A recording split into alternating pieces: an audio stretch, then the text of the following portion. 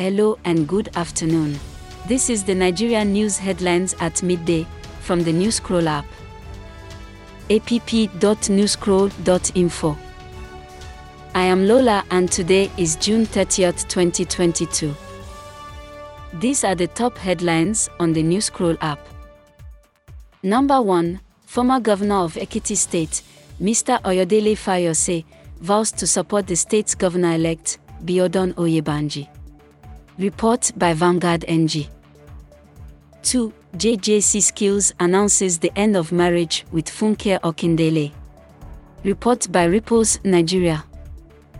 3. The media aide to the Labour Party presidential candidate has denied reports that Peter Obi is a religious bigot that hates the Northerners.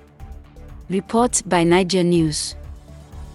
4. The federal government insists there is a continued vandalism of its infrastructures, which affects its capacity to deliver optimum electricity.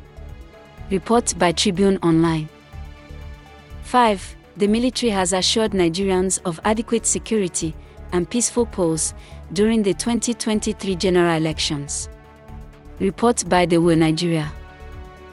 This rounds up the top Nigerian news headlines on the Newscroll app at midday today.